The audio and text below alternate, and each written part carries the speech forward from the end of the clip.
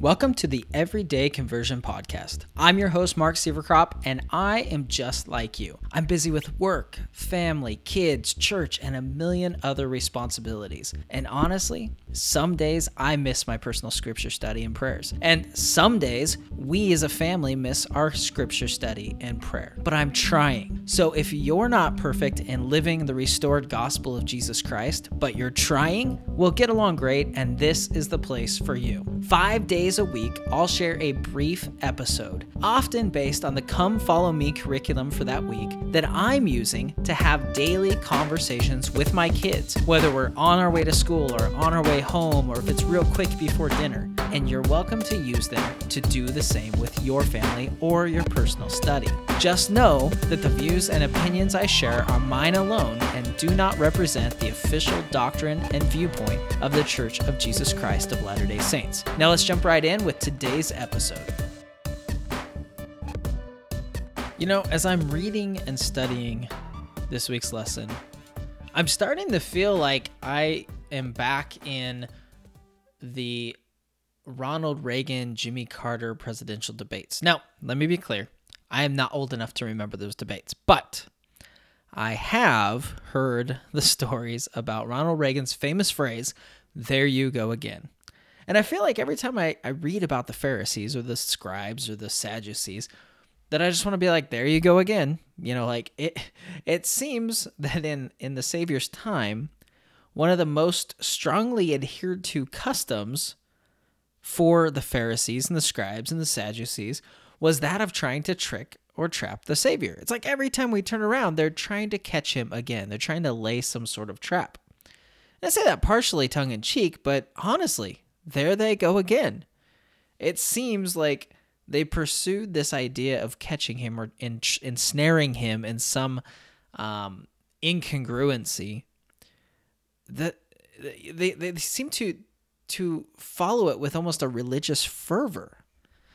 And as we read in Matthew 19 and Mark 10, they do it again. There they go again, asking the Savior about marriage and divorce.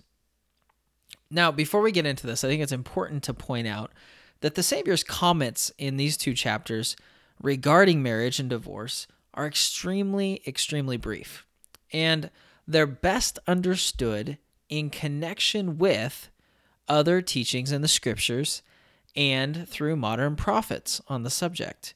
You know, scriptures such as I would recommend reading Doctrine and Covenants 131 and 132, as well as The Family, A Proclamation to the World, in connection with the verses that we'll read today and that we'll study today, because this really is only part of the doctrine. And you can tell that there's things that the Savior's referencing and hinting at and were just common knowledge at the time that aren't spelled out in these verses. So let's read a few verses here. Let's start in verse 3 of chapter 19 in Matthew. The Pharisees also came unto him, tempting him, and saying unto him, Is it lawful for a man to put away his wife for every cause? And he answered and said unto them, Have ye not read that he which made them at the beginning made them male and female, and said, For this cause shall a man leave father and mother, and shall cleave to his wife, and they twain shall be one flesh. Wherefore they are no more twain, but one flesh. What therefore God hath joined together, let not man put asunder. They say unto him, Why did Moses then command to give a writing of divorcement and to put her away? So they're basically saying, well, okay, hold on. You're saying they know if they're joined, then they should not be separated. But Moses said, they like doing that. They did that, they do that with Abraham. They try to tie on to Abraham's coattails at times as a way to try to have an intellectual or religious superiority. And now they're doing it with Moses. And the Savior responds and says, He saith unto them, Moses, because of the hardness of your hearts, suffered you to put away your wives, but from the beginning it was not so. So I love that he basically, again, he did this earlier in an earlier episode. We talked about this, how they talk about Abraham, and then he turns back and says, "Your father Abraham," basically saying, "Hey, if you're gonna claim this, then we're gonna ride this horse all the way to the end." He does the same thing here. Obviously, Moses wasn't talking to them. Moses was thousands of years before, but he says, "Moses, because of the hardness of your hearts." So he's basically saying, "Look, it's because of people like you." It's because of those who argue and want to look for ways to have a divorce. That is why he allowed this to happen. And it says, and I say unto you, whosoever shall put away his wife, except it be for fornication, and shall marry another, committeth adultery, and whoso marrieth her which is put away doth commit adultery. His disciples say unto him, if the case of the man be so with his wife, it is not good to marry. But he said unto them, all men cannot receive this saying, save they to whom it is given. So there's a few things that really stuck out to me here. But before we get to that, I think it's important to point out, and I read this in Bruce R. McConkie's Doctrinal New Testament Commentary, and he's quoting James E. Talmage, who is quoting a person by the name of, I think it's Geikie. So this is like a fourth hand quote, but it's been recorded, so I know it's not hearsay. And it talks about how in Christ's time, this was a major debate of why you could get divorced, because obviously some kind of felt the same way, that hey, there are certain, you can divorce for whatever reason, and some said no, you can't. And so here's what it says. This is Bruce R. McConkie quoting James E. Talmage quoting Geikie. Me quoting Bruce R. McConkie quoting James E. Talmage quoting Geikie. It says, among the questions of the day fiercely debated between the great rival schools of Hillel and Shammai, no one was more so, I gotta flip the page, than that of divorce. The school of Hillel contended that a man had a right to divorce his wife for any cause that he might assign, if it were no more than his having ceased to love her, or his having seen one he liked better, or her having cooked a dinner badly.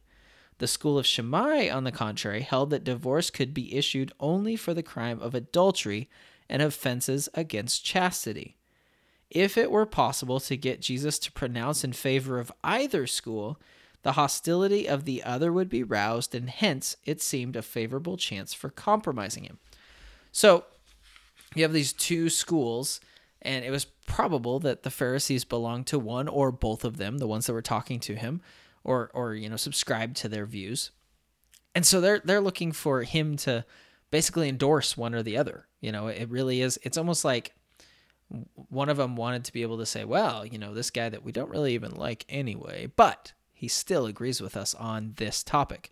Or the other one would get upset because he didn't agree with them. And they could, basically claim that he was blasphemous and didn't follow the teachings of the great prophets and blah, blah, blah. And either way, it would cause mayhem, it would cause divisions, and it would cause people to turn against the Savior, which obviously is what they were shooting for virtually every waking minute of their lives, it seems like. They were just completely consumed with this these attempts to catch him or trick him or trap him in sayings. But it's interesting, and I think one of the important things to learn from this is how the Savior responded to these. And essentially, he just went back to basic principles. He didn't try to debate the fine points of things. He basically just said, like it says, have ye not read that which made them at the beginning made them male and female? And said, for this cause shall a man leave father and mother, and shall cleave to his wife, and they twain shall be one flesh. So basically, he goes back to the principle of the matter, the basic principle. And they want to know about divorce, and he's basically saying, look, you guys are missing the boat. The law is about marriage. The principle is about marriage, about eternal marriage, about celestial marriage, because that's what he was teaching. But we don't have all of that here. We don't have all of the intricate details because they understood that. But essentially, he basically brings it back and says, look, why are we even talking about divorce? we should be talking about marriage. We should be talking about the basic foundation of the gospel, which is the family unit. And so I think there's value in that. Sometimes I think we get so caught up in things that don't matter or we shouldn't be focusing on. Spending so much time worrying about things that you don't want rather than focusing on the things that you do want, the things that are important. It'd be the same as saying, people coming up to the Savior and saying, okay, so, and I'm sure they did this if we read in the scriptures. I'm sure there's some place, and if it's not recorded, I'm sure they did anyway. But basically going to the Savior and saying, so, who really goes to hell? I mean, does a lot of people? Do a little people? And the Savior essentially turning around and saying, well, let's talk about who goes to the celestial kingdom. And let's talk about how to get there, because that's really what's important, not who goes to hell. And it's the same thing here. The Savior is saying, look, it's not important why you should divorce somebody. You should be worried about why you should stay with somebody, because the scriptures say that when they're married, they become one flesh. And what God joined together, let no man put asunder.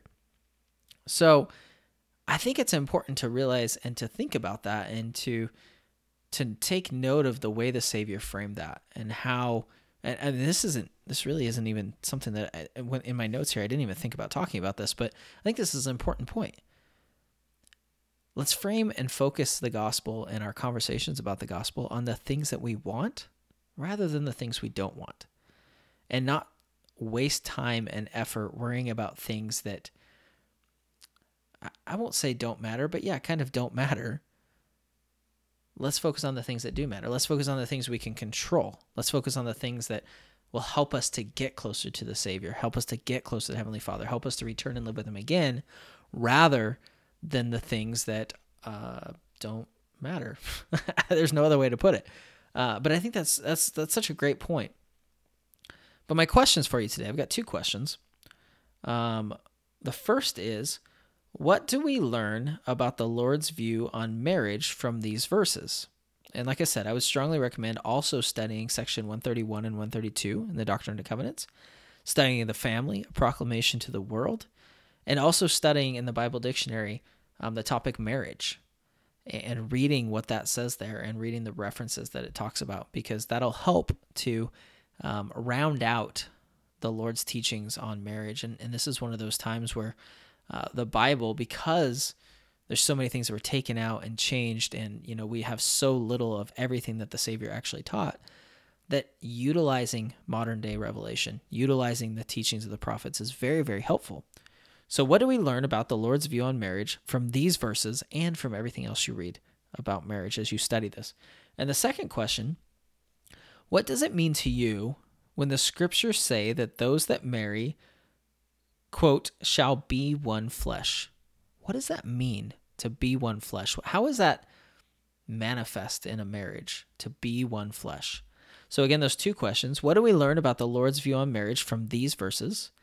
And number two, what does it mean to you when the scriptures say that those that marry, quote, shall be one flesh? All right, that's it for today. Now, I know you want to hang out with me longer, but we both have a ton of things to do today, including living the gospel and trying to be like Jesus. Cue primary children singing. I'm trying to be like Jesus. But hey, if you want to get the links to everything we talked about today, you can find it on the episodes page of everydayconversion.com. You can also do cool stuff like subscribe to the show on your favorite podcast listening platform, sign up for email notifications of new episodes, and connect with us on social media there. It's kind of like a virtual church library without the militant librarians or a piece of paper to sign out your 3 tiny pieces of chalk for your lesson. Also, just remember, I do my best to make sure my opinions are in line with official church doctrine, but they are just that. They're my opinions. For official doctrine and viewpoints, I recommend you go to churchofjesuschrist.org or comeuntochrist.org.